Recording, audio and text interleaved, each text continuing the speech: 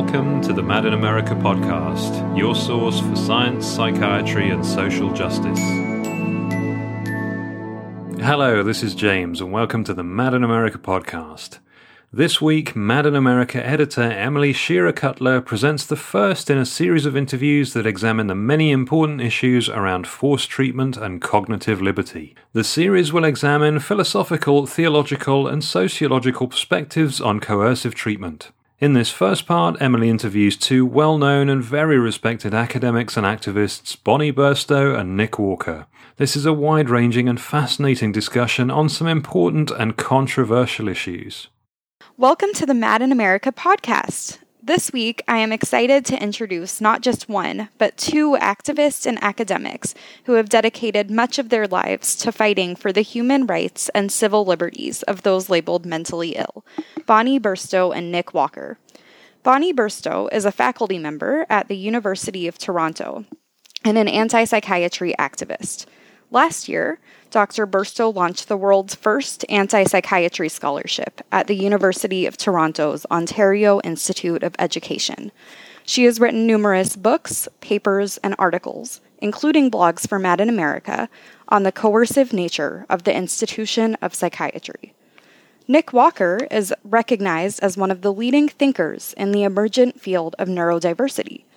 He is a faculty member at the California Institute of Integral Studies and a co-founder and editor at Autonomous Press, an independent publishing house that prints manuscripts by neurodivergent and mad people. I'd like to start out by asking you both to introduce yourselves and tell us a bit about your work. Bonnie, could you tell us a little bit about what led you to become an anti-psychiatry activist and the work you do now? That's a tall order. Let me say that, like lots of people, I was, I had a dual hat. I'm a human being in the world, and I could not help but see all the horror that psychiatry was causing for human beings that I came across and around me. I was also, a feminist therapist, and so you put those two together, and being anti-psychiatry was a no-brainer for me.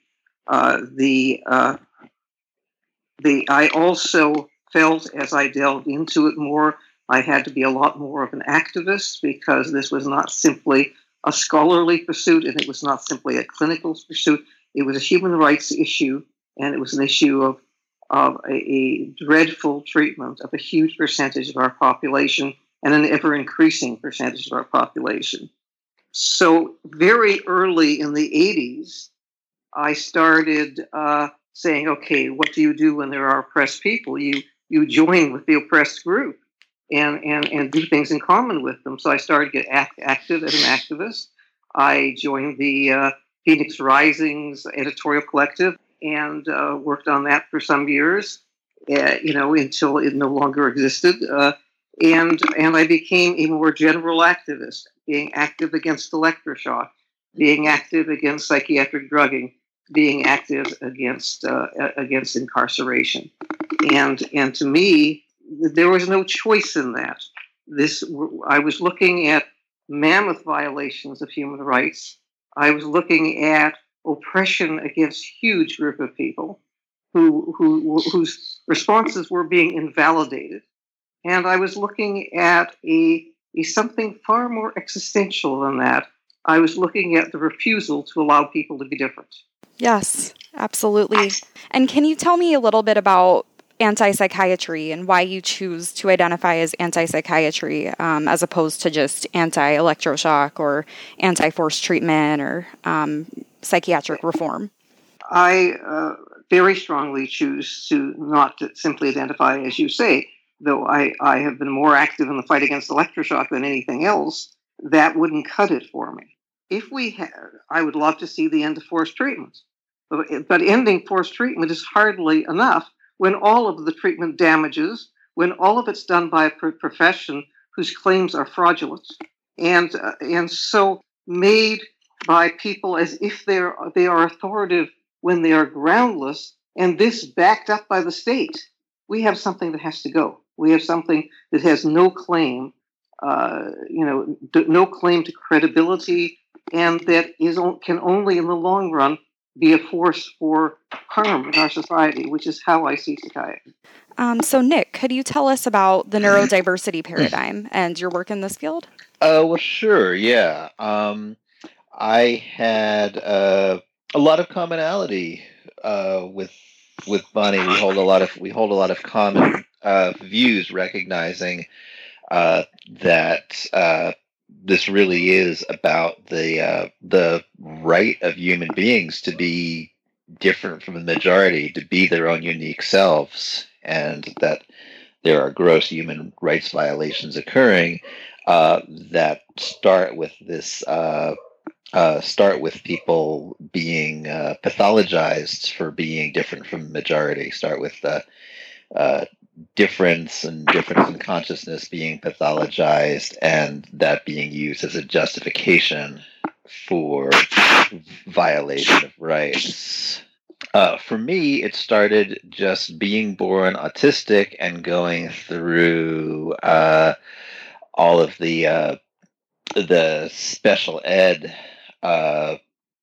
stuff, and schools for disturbed youth, and right from early childhood having being in that system of this is what happens to you in childhood if your way of being is pathologized. And so growing up from very early on, the people whose minds were different from the majority and who were pathologized for it were my people. That was the niche I occupied and the people who I was with.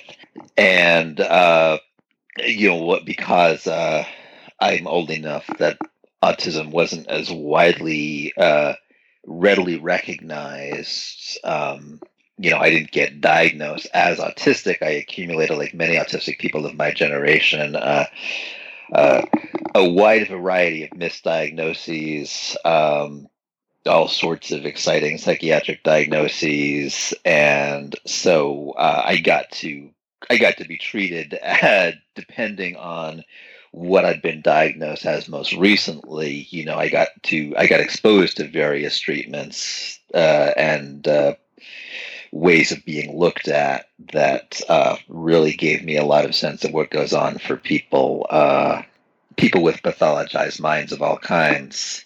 About the early 2000s, probably about 14 years ago now, I started getting heavily involved in the autistic community. And I had already, by that time, I didn't have language for it necessarily, but I had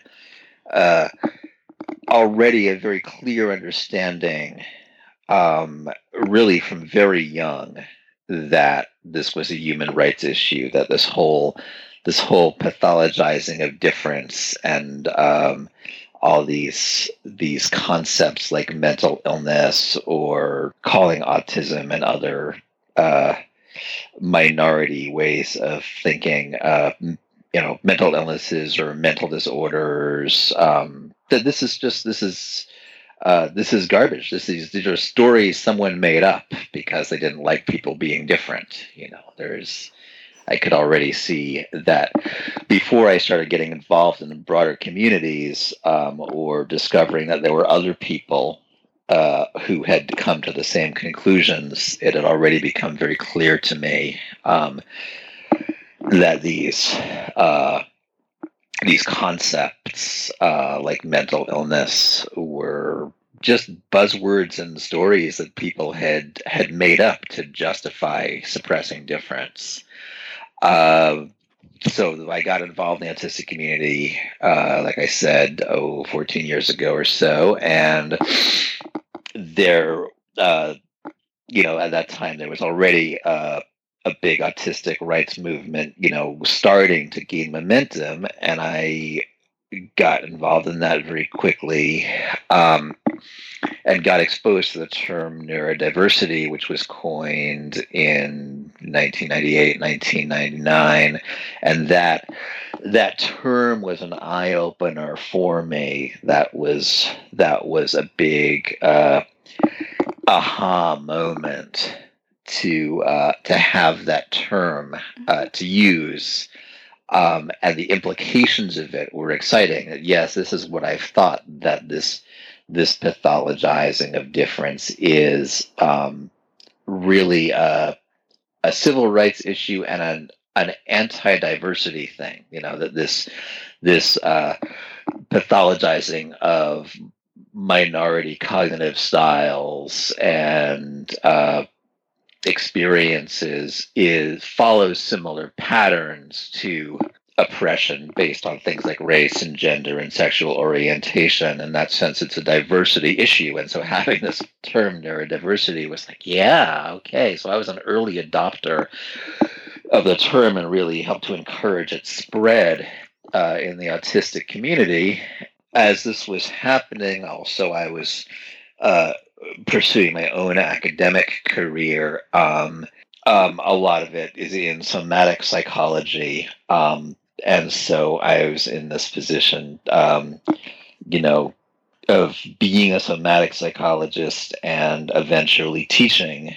So that put me in a position where I was really seeing how this stuff was taught, how this what I call a pathology paradigm is taught, and I was looking to how do I counter this in the broader culture, in academia, within the autistic community, where there's a lot of internalized oppression, where people have really internalized their own pathologizing, and how do I teach it in a broader culture? So I started thinking of it in terms of a paradigm shift, and so my work on the subject really deals with the shift from the pathology paradigm to the neurodiversity paradigm. Great, awesome. So both of you have spoken about the concept of cognitive liberty, or freedom and integrity of the mind, as a central part of your work. Could you each say a little bit about what that concept means to you? My sense is that we are all complex individual human beings. We have our own way of thinking, our own way of processing. We have our own context, and we have our own attempt to make meaning by both effective selection from the past of where we've been and projecting into the future of where we're trying to go. You can't standardize that. You can't uniformize that. And this is what we need to do as human beings. This is what it means to be a human being. And so the second we decide there's a right way of thinking and a wrong way of thinking, independently of how the person does actually think, independently of context and what the person is involved in and what the person is trying to do, we are severely limiting who they are and can be. We are severely limiting all of humanity on who people are and can be. And then, in addition to that, we not only push people in that direction, we force people in that direction by locking them up, by forcing drugs on them, etc. We are doing an enormous disservice to existence as well as to the individual. Amen to that.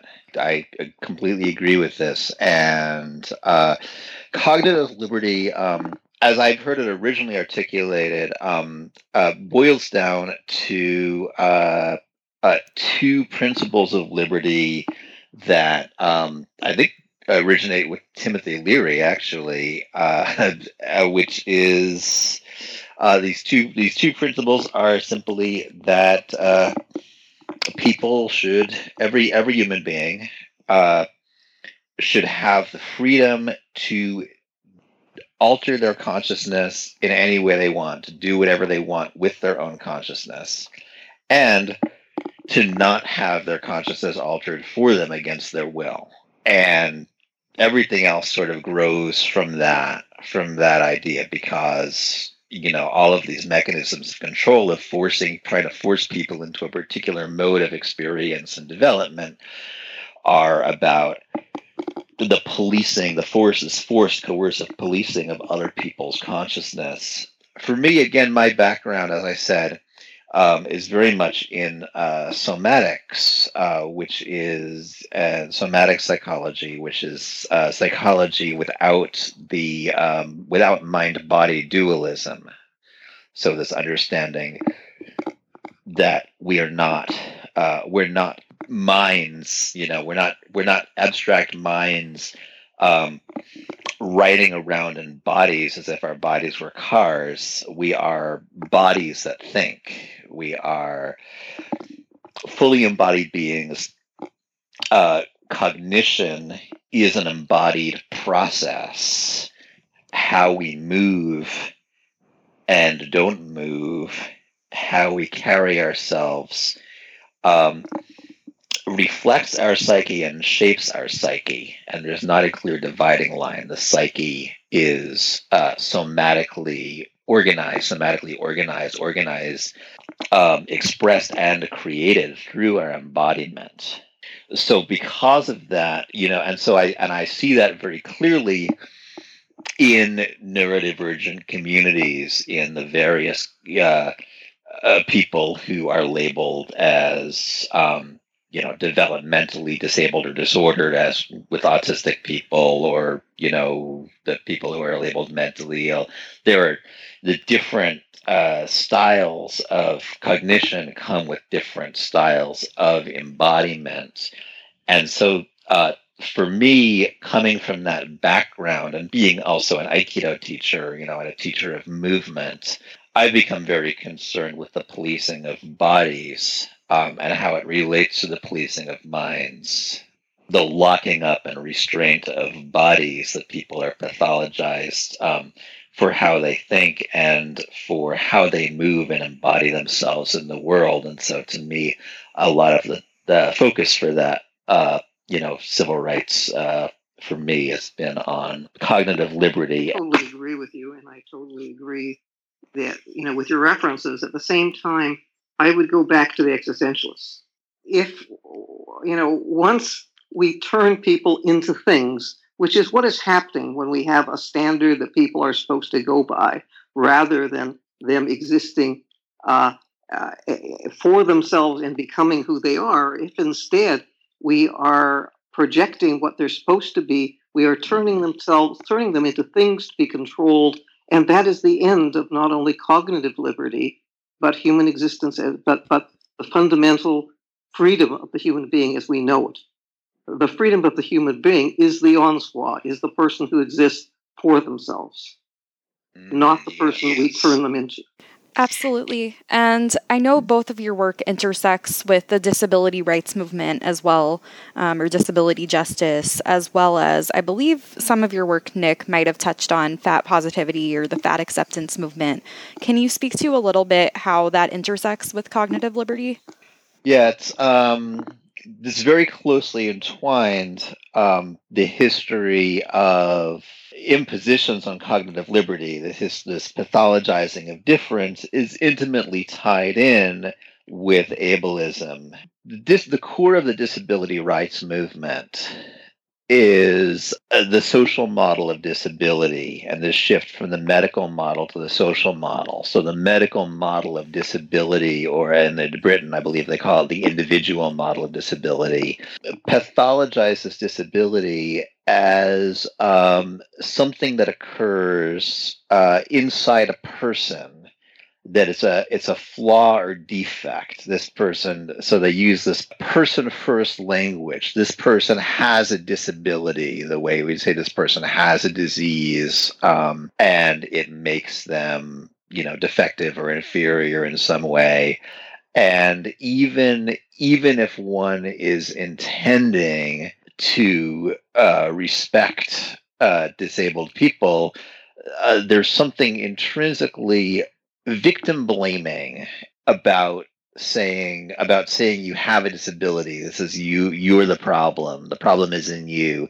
And the disability rights movement, the cornerstone of it is the shift to the social model of disability. And the social model of disability, you don't have a disability, you are disabled. It is something that is done to you. Disability is an experience that happens from the intersection of who a person is, what their embodiment and functionality and humanity is like, the intersection of that with a society that doesn't accommodate them well. That is very much part of this the neurodiversity paradigm too. That the pathology paradigm is very much entwined with the medical model. There's something wrong with you. You have a mental illness. You have autism. In the neurodiversity paradigm, we say no. You are autistic. You are neurodivergent in some way. You are who you are with your own unique divergences from accepted cultural norms, and you may be disabled to the extent that society refuses to accommodate your way of being. If I might come in here, because I have strong agreements with Nick, but I also have differences in how I conceptualize this. Mm-hmm. I see the medical model of disability as woefully inadequate. Mm-hmm. I also see the social model of disability as inadequate. Mm-hmm. Okay, and what I've seen is the social model is actually, in many ways, gotten in the way of anti-psychiatry, because we're not allowed to say that electroshock brain damages people, and said that has to be ableist. So I'm also seeing that the social model leaves out what happens transnationally. That in fact things are happening to people because wars are being perpetuated and started by what happens in the global south, and then they play out in the global north, and then people end up with all sorts of problems, and that gets disappeared. Concept of the social model just doesn't captivate to that, and rather rules it out. And I think similarly, when we talk about psychiatry, what gets left out of this conversation, if we stick with the social model of disability, is the psychiatrists impose damage on people's brains. And so we can't totally leave out the middle, because they do that, and that does cause problems for people, enormous problems. And so I think we have to have models that negate the worst aspects of the medical model, but don't totally throw out the medical model. Throw out the medical model of mental illness for sure, but don't throw out medicine. And that go beyond the social model to really look at how power plays out, how capitalism plays out, how all sorts of things play out in ways that don't simply leave people differently abled, but leave people with problems they never had before. Yes, I agree with this, and yeah, the social model is also limited and lacks sufficient complexity. I would boil down the paradigms this way in terms of the paradigm shift that I am attempting to foster in the culture. The pathology paradigm essentially boils down to this assumption that there is one right way to be. There's a right way, a limited, narrow range of correct ways to think and be embodied. And anything outside of that is some sort of pathology, is some sort of illness or disorder. And that is really a paradigm rooted in capitalism and in this idea that people have a correct function. The idea that people are supposed to be cogs in particular sets of machinery. The neurodiversity paradigm says there is no one right way for people to function.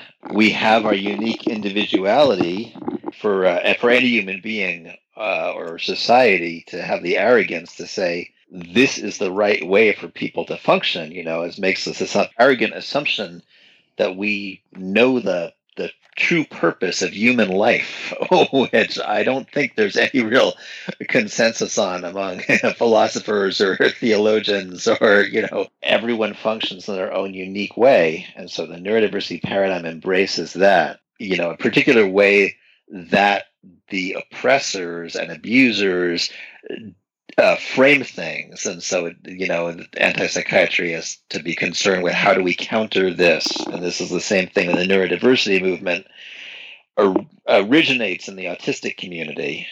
And there, a key bit of language is where autistic people are described as high functioning or low functioning within the pathology paradigm.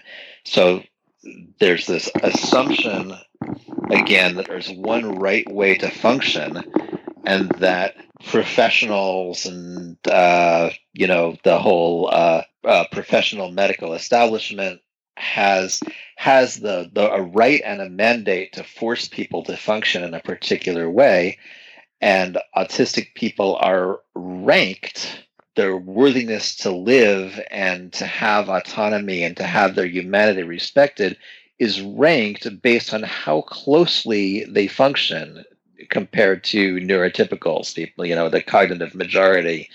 So there's this standard of like, this is normal, and it's the right way to be, and you are higher if you're closer to passing for that, and lower if you're further from passing for that. So that's really where we, a lot of the language and work of the neurodiversity paradigm comes from. How do we challenge that in particular? Absolutely. And I want to thank you both for this discussion, because I find that in my work, I do struggle at times with the tension between acknowledging and respecting and validating the damage that has been done by psychiatry, by psychiatric drugs, or by ECT, but also trying to avoid saying that any sort of disability or any sort of physical or mental way of being is inherently negative. And I think that's kind of the ethical debate that I have internally a lot of times. So thank you for both of your perspectives. I do want to get back to the topic of cognitive liberty. And I know that much of your work revolves around speaking out against the various barriers that restrict our cognitive liberty and our ability to live authentically as ourselves. Both of you have written extensively on the ways these freedoms are violated, whether through outright physical force or through more subtle forms of coercion. So, Bonnie, could you speak to some of the ways that psychiatry restricts our freedom of mind? There are so many ways and so many levels, and almost nothing psychiatry does is not part of restricting our cognitive liberty, people's cognitive liberty. So, on the most overt level, you don't like how people act, you lock them up. But then it can, so there's the blatant force, there's the coercive treatment where people are not given a choice. But those are only the most blatant forms of coercion and the most blatant forms of denial of liberty. All of psychiatry is predicated on some level or other, with a possible exception of people doing psychoanalysis. And even then, you can certainly see judgments of what's normal and what isn't normal. All of it's predicated on a denial of liberty. So all of the treatments, whether coerced or not, are denying people liberty, and people are talked into taking them, letting people think that they won't be okay as a human being if they don't take these treatments, even if you don't technically coerce them, is coercion, and it is also a denial of their freedom to think and feel. It's not an accident that one of the first major classes of psychiatric drugs, the neuroleptics, was given a name meaning seize the nerve. So all of the treatments are an infringement on liberty. But then so is coercive stuff, the behavioral treatments. Yes, of course they are. It's rewards and punishments. It's treating people like a cause and effect mechanism where what they want to do is irrelevant. And what their context is and how they understand things is irrelevant. That they're this black box that we can input different causes to. So I don't like any of the stuff very much, because it all denies freedom, and it all restricts what people can be and want to be. So right from the least, which is the behavioral, which to me is nonetheless very much denying human liberty and cognitive freedom, to the maximal, which is putting people in restraints and locking people in institutions and having forced treatment upon this. All of this is a denial of liberty, and all of it works against cognitive freedom. Absolutely. And Nick, I know you have spoken about specifically the behavioral treatment of applied behavior analysis. So could you tell us more about that? Absolutely. I totally agree with everything Bonnie said. coming out of the autistic community, we encounter a different and strongly overlapping range of abuses inflicted in the name of so-called treatment. So the behaviorism is the big one for us. It's enormous that this is really become for me the major focus of activism. This is, I would say, for the whole autistic community, the central focus of activism now is anti-behaviorist, because for us that's where the most extreme abuse happens, and the reason is for some diagnosis of so-called mental illness, or people who are diagnosed as bipolar or schizophrenic, such, there's particular, like, okay, you get this diagnosis, and then there's these particular go-to treatments of medication. And for autistic people these days, autistic people are very frequently diagnosed in early childhood. What happens is children diagnosed in early childhood are subjected to horrific behaviorist abuse, this thing called ABA, Applied Behavior Analysis, which is inflicted on them at full time. Like that's actually what's recommended by the government, by insurance companies, by the government, by the big anti-autism organizations like Autism Speaks and Autism Society of America, the whole autism industrial complex that overlaps psychiatry but is its own entity, pushes behaviorism, and it's this coercive reward punishment thing, but it's inflicted on small children as young as 2 years old, and what's recommended is 40 hours a week. They're not allowed to play. They're not allowed to have any time to be creative or explore or do anything. It's full-time behaviorism designed to teach them that their bodies are not theirs and that they're only of value to the extent that they can imitate neurotypical embodiment. There's an entire generation, two generations at this point, and another one being produced right now, of autistic people suffering lifelong severe post-traumatic stress from being subjected to this in childhood and vulnerable to abuse throughout their lives, vulnerable to all sorts of sexual abuse and exploitation, and in their lives because they've been taught from very early childhood that their bodies aren't theirs and that they can't say no. When I look at what happens to children labeled autistic and what they do to children labeled autistic, I would have to say this constitutes mammoth child abuse. Oh, I agree. I think it does. It's a huge scale, massive child abuse with lifelong consequences for entire generations, for the majority of people recognized as autistic in childhood. And it's this enormous industry. It's enormous, very corrupt industry, and the growth of an industry. I mean, the fact that there are people who benefit from this. I mean, if you look at the expansion of what is counting as autistic, you can also see an industry with something to gain. Oh, yes. Oh, absolutely. I mean, I think it's a good thing that the full scope of autism is being recognized, that it's people who were, it's a good thing that people are being recognized as autistic who weren't, or wouldn't have been a couple of generations ago, simply because being recognized as autistic would help them find autistic community and such. But they do exactly, what's done once they're recognized as autistic is the worst possible thing. And it is heavily pushed.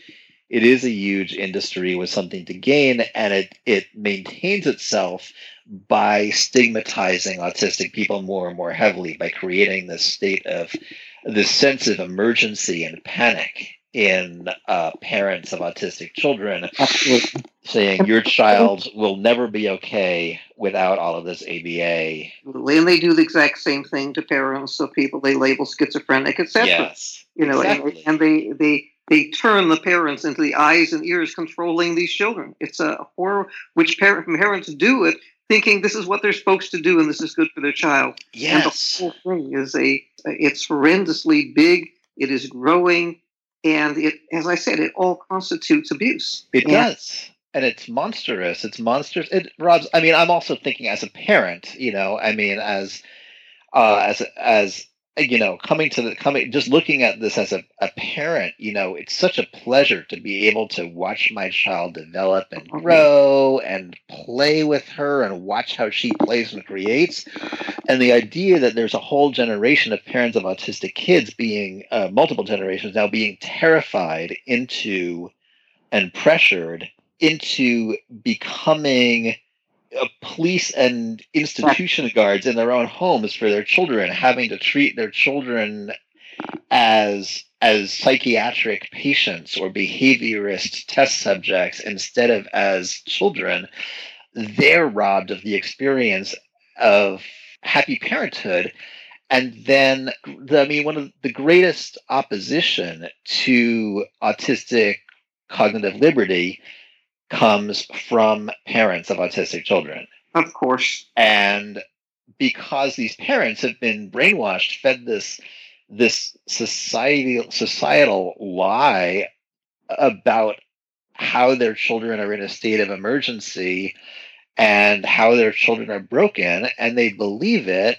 And so there's this whole martyr parent thing where parents of autistic kids get together and talk about how hard it is to have autistic kids and what a terrible burden we are, which is terrifying. I mean, we know from the history of the Third Reich what happens when you start talking about an entire class of people as a burden.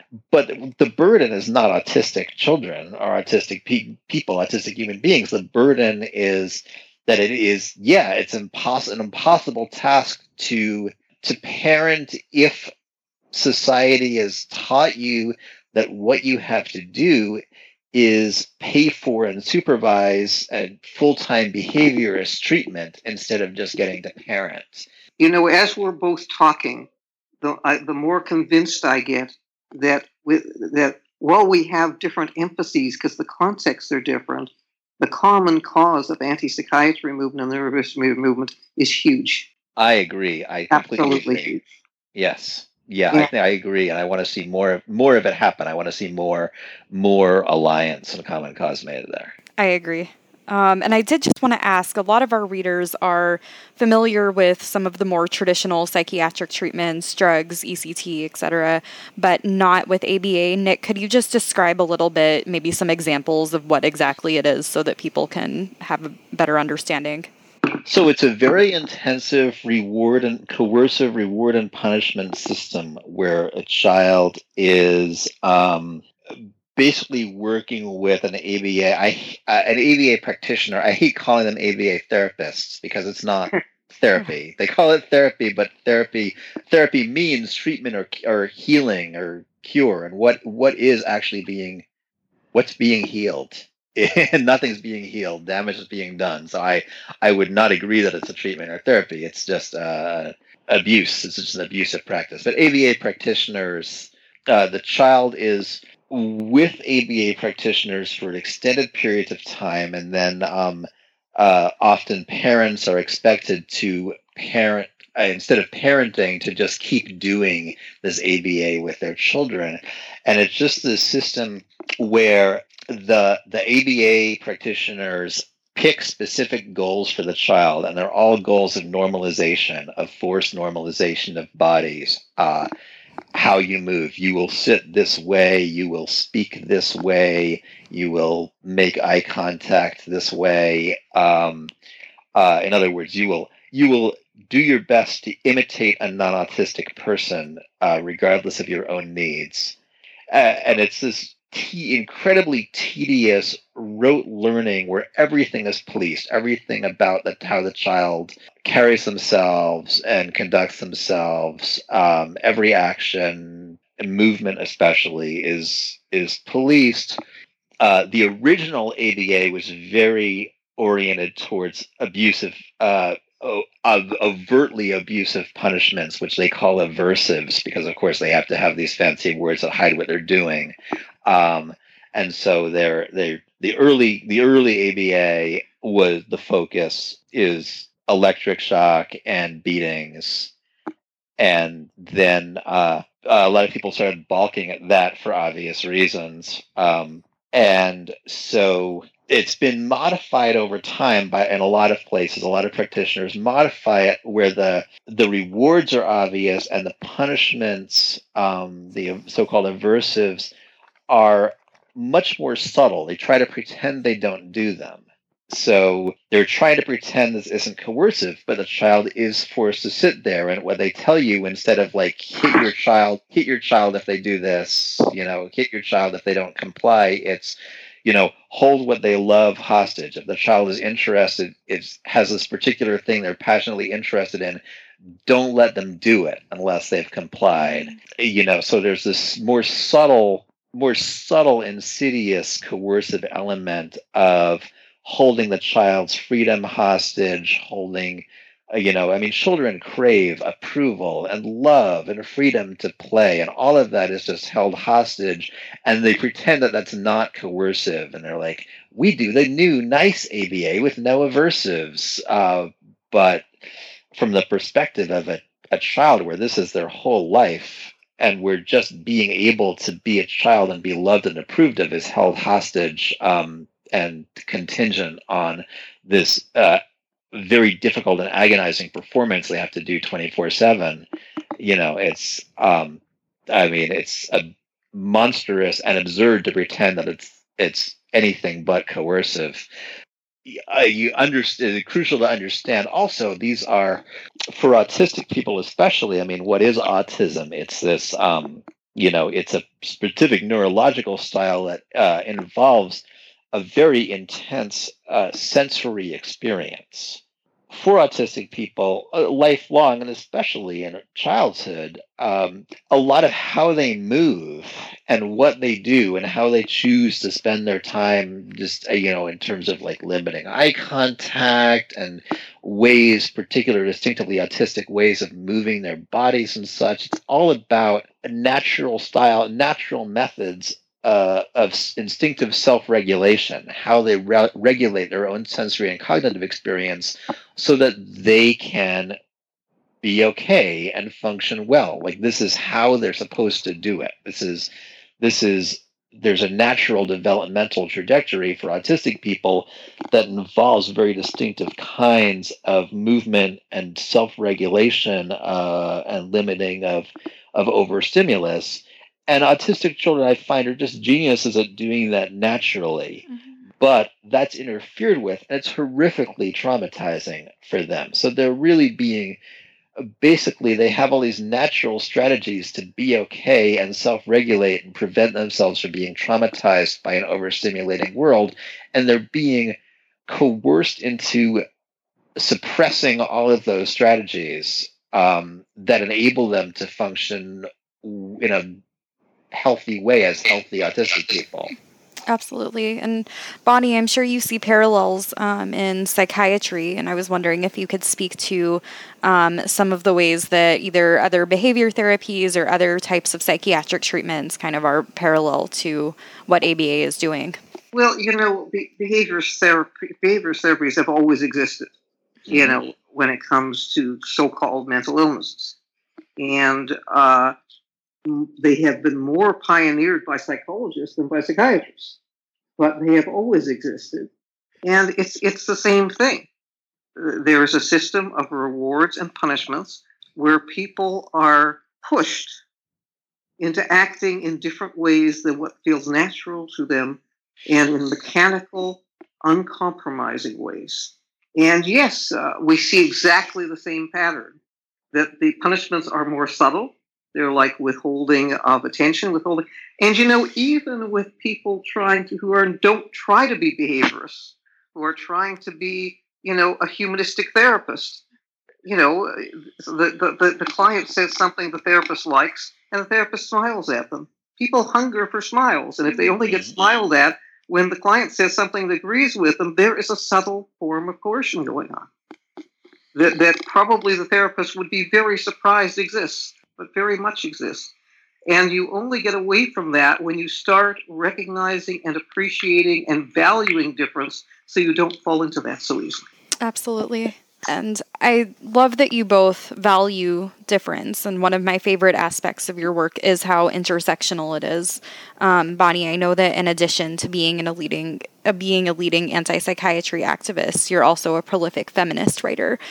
So how do these two areas intersect for you? In a way, psychiatry is an equal opportunity oppressor, so it's quite willing to oppress everyone. Mm-hmm. And so that we see. But it doesn't oppress everyone equally. Mm-hmm. Though eventually it oppresses everyone more and more, so it starts looking that way. Obviously, women for the last few hundred years have been way more oppressed than men.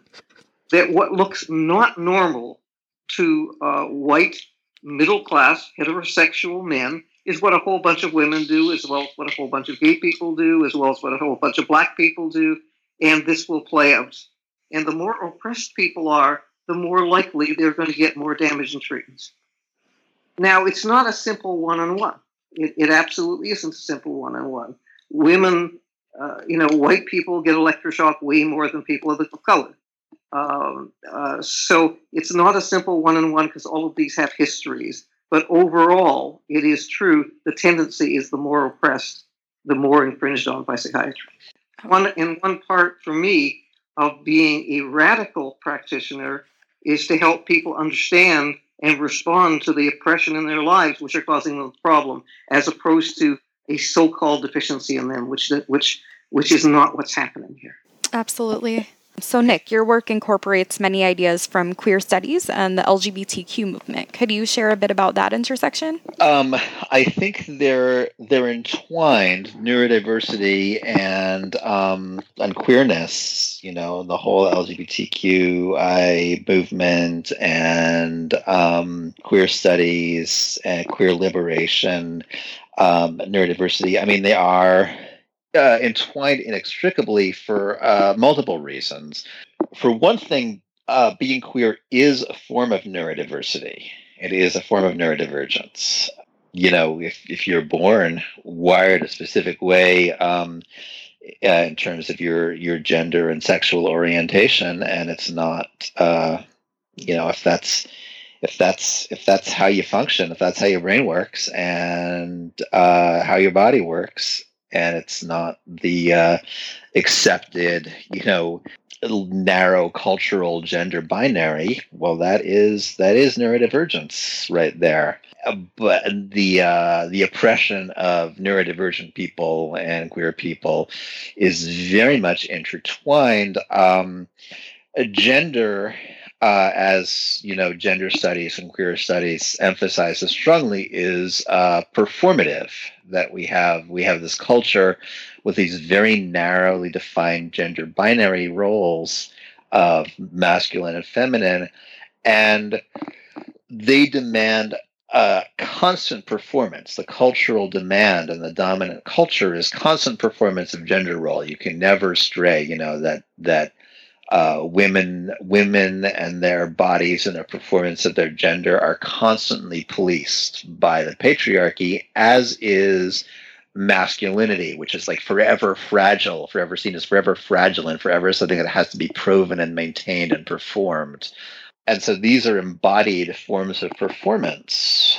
And neurotypicality, moving and acting like members of the cognitive majority, is also a performance that is constantly enforced and that is tied to the gender binary. So to perform masculinity according to, the standards of the dominant patriarchy is to perform specifically neurotypical masculinity. And to perform femininity is to perform specifically neurotypical femininity. In that sense, neurodivergence is queerness. Autism is intrinsically, innately queer because the way our bodies work, the way we think, and the way we embody ourselves as people in the world violates gender norms.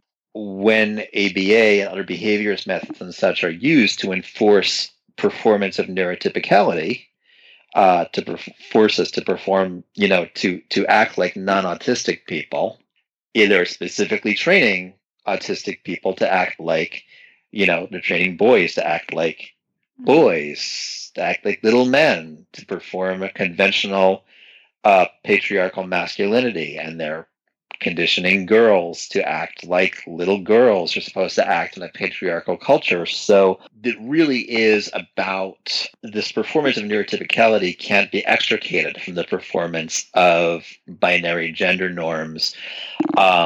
Autistic people left to their own devices and not interfered with are a very queer bunch.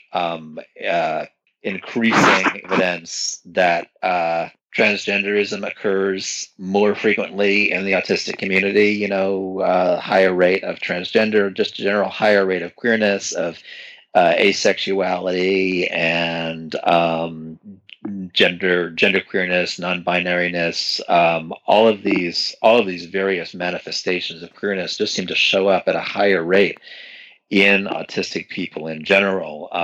We're not wired for binary gender norms, although arguably no one really is, and it's culturally imposed on everyone. The policing of autistic bodies and the policing of queer bodies has always been entwined. ABA was originally developed for the purpose of enforcing gender norms. There were two concurrent studies. It was UC Irvine, if I'm remembering right, somewhere in Southern California. There were the behaviorist Ivar Lovaas, the guy who's credited as the founder of ABA, and his accomplices had two concurrent research studies going. One of them, where they developed ABA, one of them was using ABA, using behaviorist methods, including a lot of beatings and electric shock, on autistic children to, as ABA is used now, to enforce performance of neurotypicality. The other study running at the same time, run by the same people in the same lab, was called the Feminine Boy Project, and it was intended to keep boys from becoming gay by using behaviorism to enforce gender norms. So they took boys whose parents were worried because the boys were engaging in feminine behaviors, like playing with dolls or being nurturing or not being vicious little bullies, and they took these boys and rewarded them when they engaged in aggressive behavior or played with guns and trucks, and electrocuted them if they played with dolls or cried or showed nurturing, non-competitive behavior. So these two programs ran concurrently, and this was the genesis of ABA. Funding for the Feminine Boy Project dried up because homosexuality was taken out of the DSM. And so ABA became focused on autistic kids, but that initial experiment and the work that was done trying to use behaviorism to prevent boys from turning gay formed the genesis of the conversion therapy that right-wing religious cultists still use on gay people to try to turn them straight. So that there's that closely entwined history, and we have now in the neurodiversity movement this the leading edge of what we're doing is called neuroqueering, and we have this term neuroqueer, which is sort of an acknowledgement of the connection between how compulsory neurotypicality and compulsory masculinity and femininity and heterosexuality, how these are all intertwined forms of enforced cultural performance. So queering, this idea of queering comes to us from the gender community. How do we from the queer community and gender studies, this idea of queering, how do we queer the performance? How do we mess with it? How do we really play out our queerness in an embodied way in the world and subvert the gender binary And so neuroqueering is doing the same thing with neurotypicality and as an acknowledgement that these are not separate things. These are not separate things, that we are going to embody our weirdness and our glorious uniqueness and really play that embodiment out and see where it takes us whenever we can, and that is a violation of neurotypical norms and gender norms, and that our neurodivergence and our innate queerness are not separate things. Yeah, and both of you have done incredible work to provide education on ways we can support all people to live authentically as who they are, and I think that neuroqueering sounds like an important part of that. So what do you both think are the most important ways, in addition, that we can maximize cognitive liberty for everyone? A critical thing is we have to shift education. We shifted education so that we started seeing and celebrating the enormous the enormous benefit that we get from people having the great variety they have and valuing difference. We go a long way to shifting the kind of state we have, the kind of society we have. I also think that we need a different kind of literacy. I think that we are not literate about how people who have different kinds of experiences see things and understand things. We have a kind of, in terms of the mad world, I call it mad literacy. And we need to become mad literate. My guess is we need to become literate in all sorts of ways so that we understand and value people who think, process, feel differently. At that point, we are in a position to be able to understand, to help, and to do all sorts of things. As long as our understanding is limited to this way that we have of conventionalizing and enforcing the conventional and thinking everything else not okay, there's no place to begin. There's no place at all to begin, because we're starting in a place where instead of being the person who can be of help, we are the oppressor. Absolutely.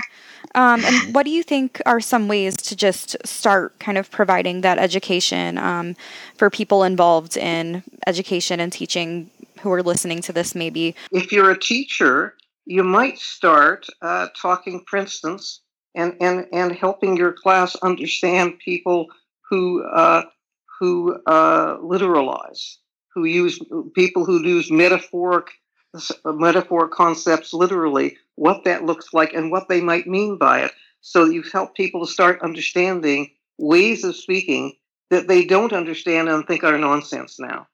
So there's a training involved, and teachers, instead of enforcing the DSM and enforcing medication for ADHD, can start talking about how the difference in how people understand things and help people understand what now they do not understand. And so educators can start bringing this right into their classrooms. Okay, we are going to spend a day on we're going to devote today to mad literacy, and we are going to devote a day to how to understand people and how to understand people in confirming ways that see things you don't see, that hear things that you don't hear, that live in an alternate universe from the ones you live in. And I think we need to go back that early.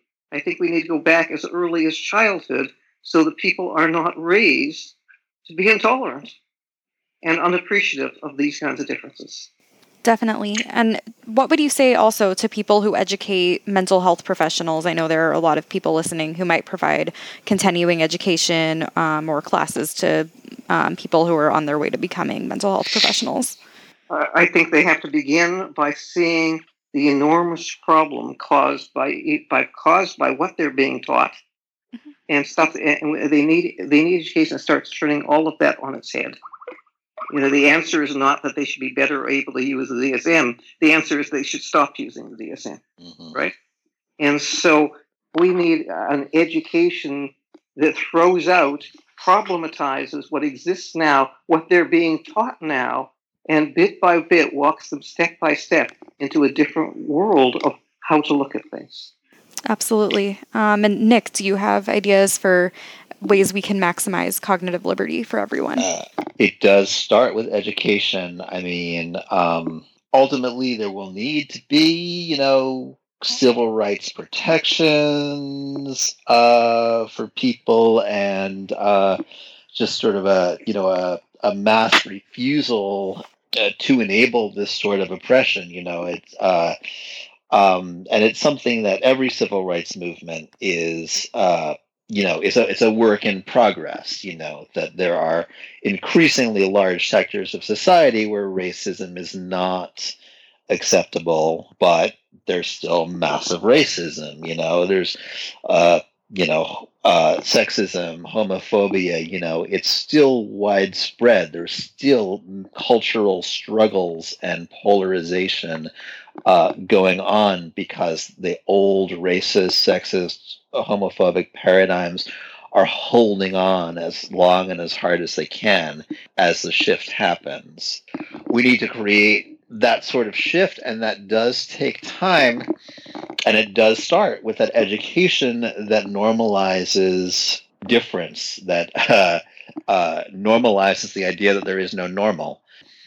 So yeah, educating. I mean, there is Thomas Kuhn, who really developed the concept of the paradigm, said paradigm shifts don't generally happen by a lot of people being convinced and changing their mind. The old guard, the people who built their academic careers and such around pushing the old paradigm, don't usually convert. They die and get replaced by new generations that were raised much more comfortable with the new paradigm.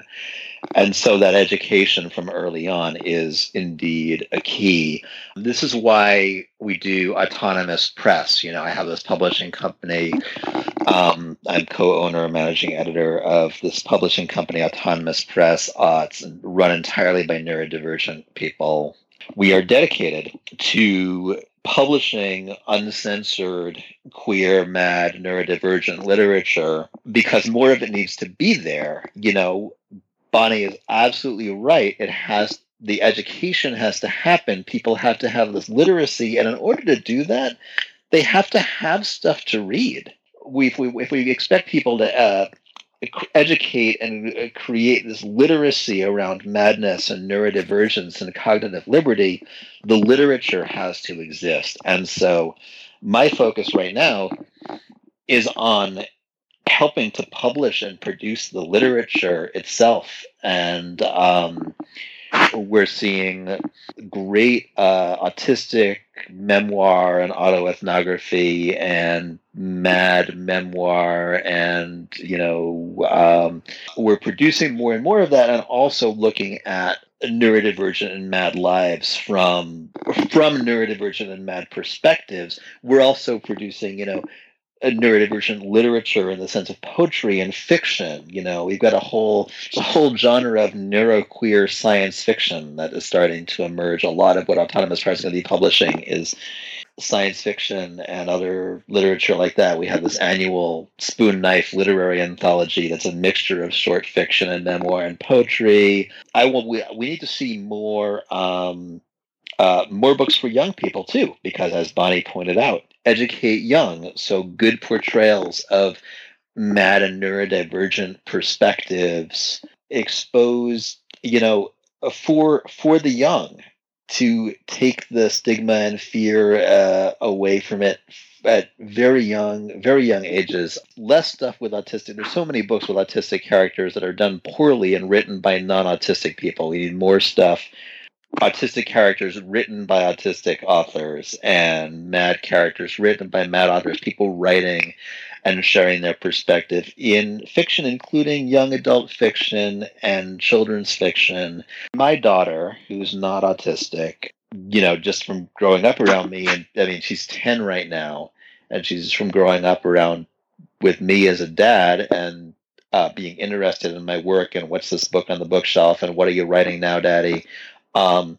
She understands the neurodiversity paradigm really well. She, much to my surprise, without me trying to make it happen, she recognizes people as autistic all the time. She will start reading a book and be able to tell me within a few pages from the way language is used that the author is autistic. So that literacy can really happen, and it really can happen at a young age. Absolutely. And for the final topic, I wanted to discuss how one aspect of fighting for cognitive liberty is advocating for ways to support people in emotional distress without restricting their freedom or violating their autonomy. And I think this is especially relevant right now at the time of this recording. It's Suicide Prevention Month. So what advice do you have for providers, peers, family members, and community members who share this goal and that might be contrary to what we've been hearing, some of the more traditional messages we've been hearing this month? So even the concept of suicide prevention is a misconcept. We're not trying to prevent people from doing things. We're trying to help them find ways to be. And so if we get out of, the whole concept of preventing suicide is outrageous. I have at various times specialized in working with people who would be seen as suicidal. And I have never once told them they can't do it. I've never once told them that I'm going to call in the shrinks if they do it or call an ambulance. I've never tried to stop someone, and I have not lost a single client. Wow. So what in the world are they doing? Suicide prevention causes suicide. Let's be clear. We start respecting that people are coping the best way they can, and our job is not robbing people of their coping skills or telling what they should want, but insofar as they're open to it, helping them enhance those skills, giving them alternatives, not trying to control the situation. And if we revert to that mindset, we will not have anywhere near as many people killing themselves because we're going to be a safe person to go to. Professionals make themselves into unsafe people to go to. And what professionals have taught the world to do is to lose every sense of what they know on how to help people and turn family members into unsafe people to go to. What we need to do is reverse that whole process. We also need to have supports built into our community. So if you live in a condominium, you can better be sure that that on many nights there will be people frightened in that condominium, people feeling like they can't handle things in the condominium, and there's nothing further to go except call emergency. Mm-hmm. We need to actually befriend people and learn how to befriend people again. We need to have people, for instance, in every condominium, not through the work of professionals, but through the work of the community in that condominium, figure out, okay, we are going to decide who's on call if someone's upset tonight. So for the next week, you'll be on call. After that, I'll be on call. So there are people to turn to. And then people need some very basic level training on how to unlearn what they've learned. Because we do know how to be of help. We've been trained not to know. Definitely. And I know you've done work too, specifically with radical feminist therapy. So could you talk a little bit about that as well? Well, in Radical Feminist Therapy, that was a book I authored a long time ago. And I authored it partly because I needed feminism brought into this concept, brought into the understanding of why women are in difficulty and what happens to women. But partly because nowhere in the literature at the time did anyone say, how do you take the concepts of feminism and turn it into some ideas of what that should mean in practice, of what you would do if you were a feminist therapist. Mm-hmm. And so after I did that, then I started to be invited by battered women's shelters and all sorts of other places to come and talk to them about how to improve their services by looking in ways that listen to women, help women, validate women, and don't invalidate women. So if we went back far enough, also there's some women's knowledge here. If we went back far enough before the doctors came in, before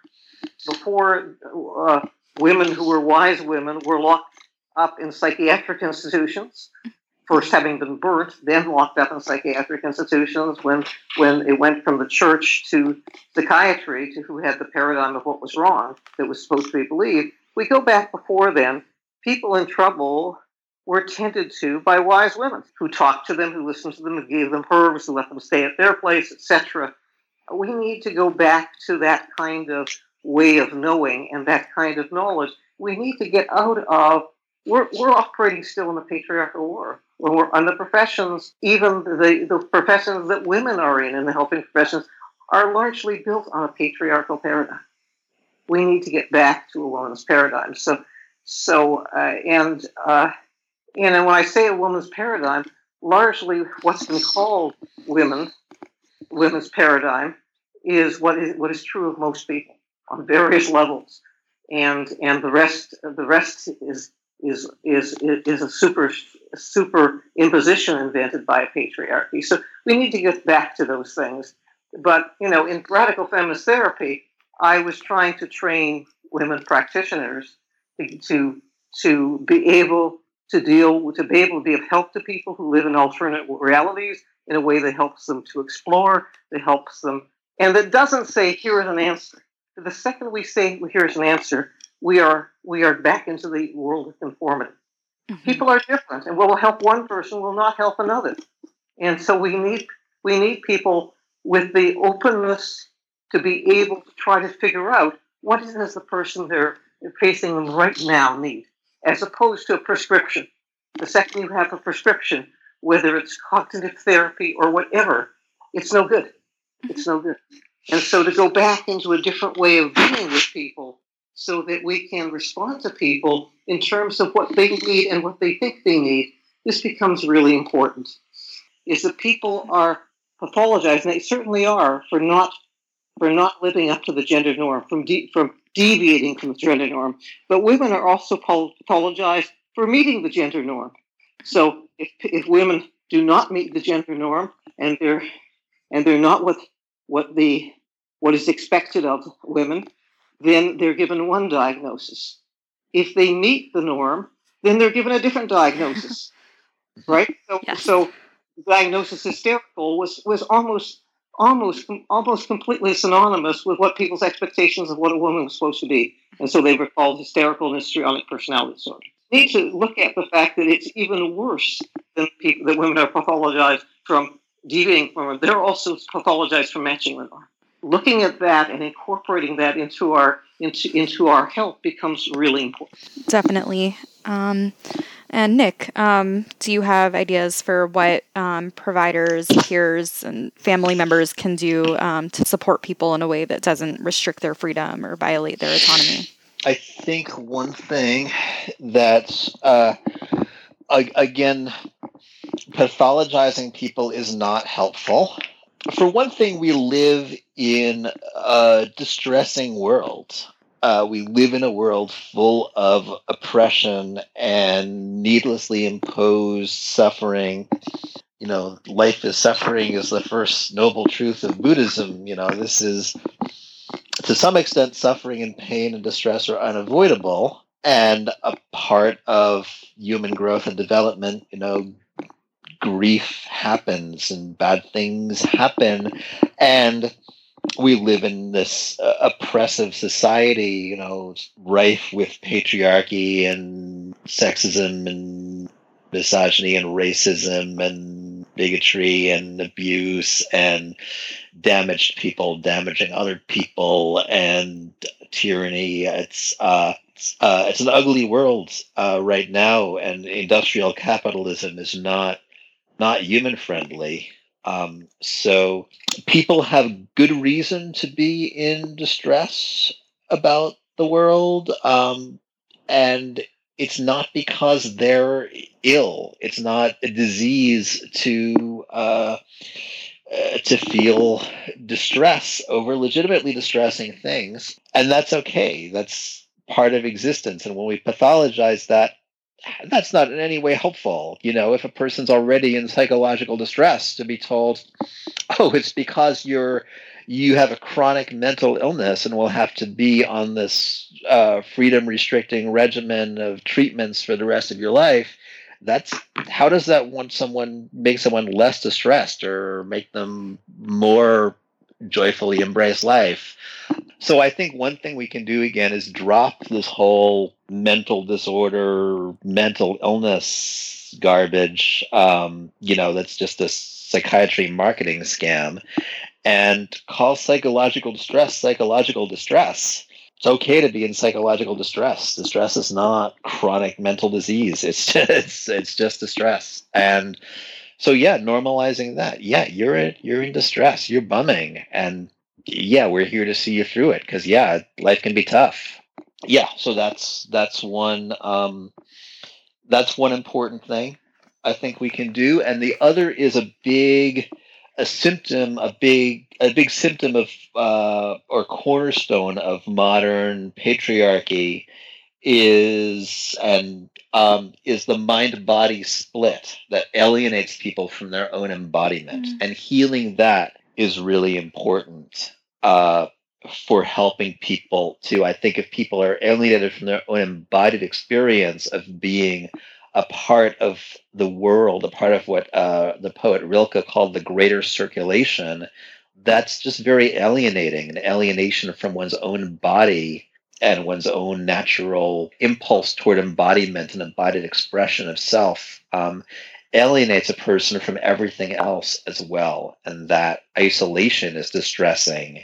So healing that is important, and having this body-to-body contact of people who touch and hug and feel themselves grounded in the world, because I think that predatory industries of treatment and therapy thrive on a society, a culture of people who feel lost. And that lostness, the remedy to that lostness, is a return to our own fully embodied experience. Definitely. Well, thank you both so much for joining us for Mad in America's podcast. I am so honored to have had the chance to speak with you and learn from you both. And thank you for all the work you do to protect the civil liberties of all people. Thank you. Thank you, Emily. Thank you, Bonnie. It was wonderful to get to talk with you. Yeah, it was nice to be on with you, Nick. Well, I just wanted to take a moment to thank Emily, Bonnie, and Nick for such an interesting discussion. Our Forced Treatment series is ongoing, and if you have perspectives that you would like covered or individuals that you'd like to hear from, please feel free to email us with suggestions using the email address podcasts@madinamerica.com. Mad in America News and Updates.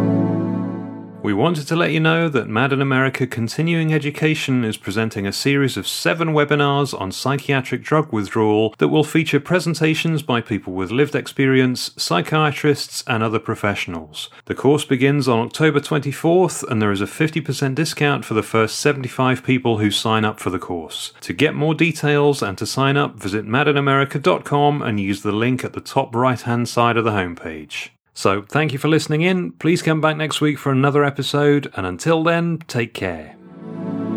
Thank you for listening to the Mad in America podcast. Visit madinamerica.com for more news, views, and updates.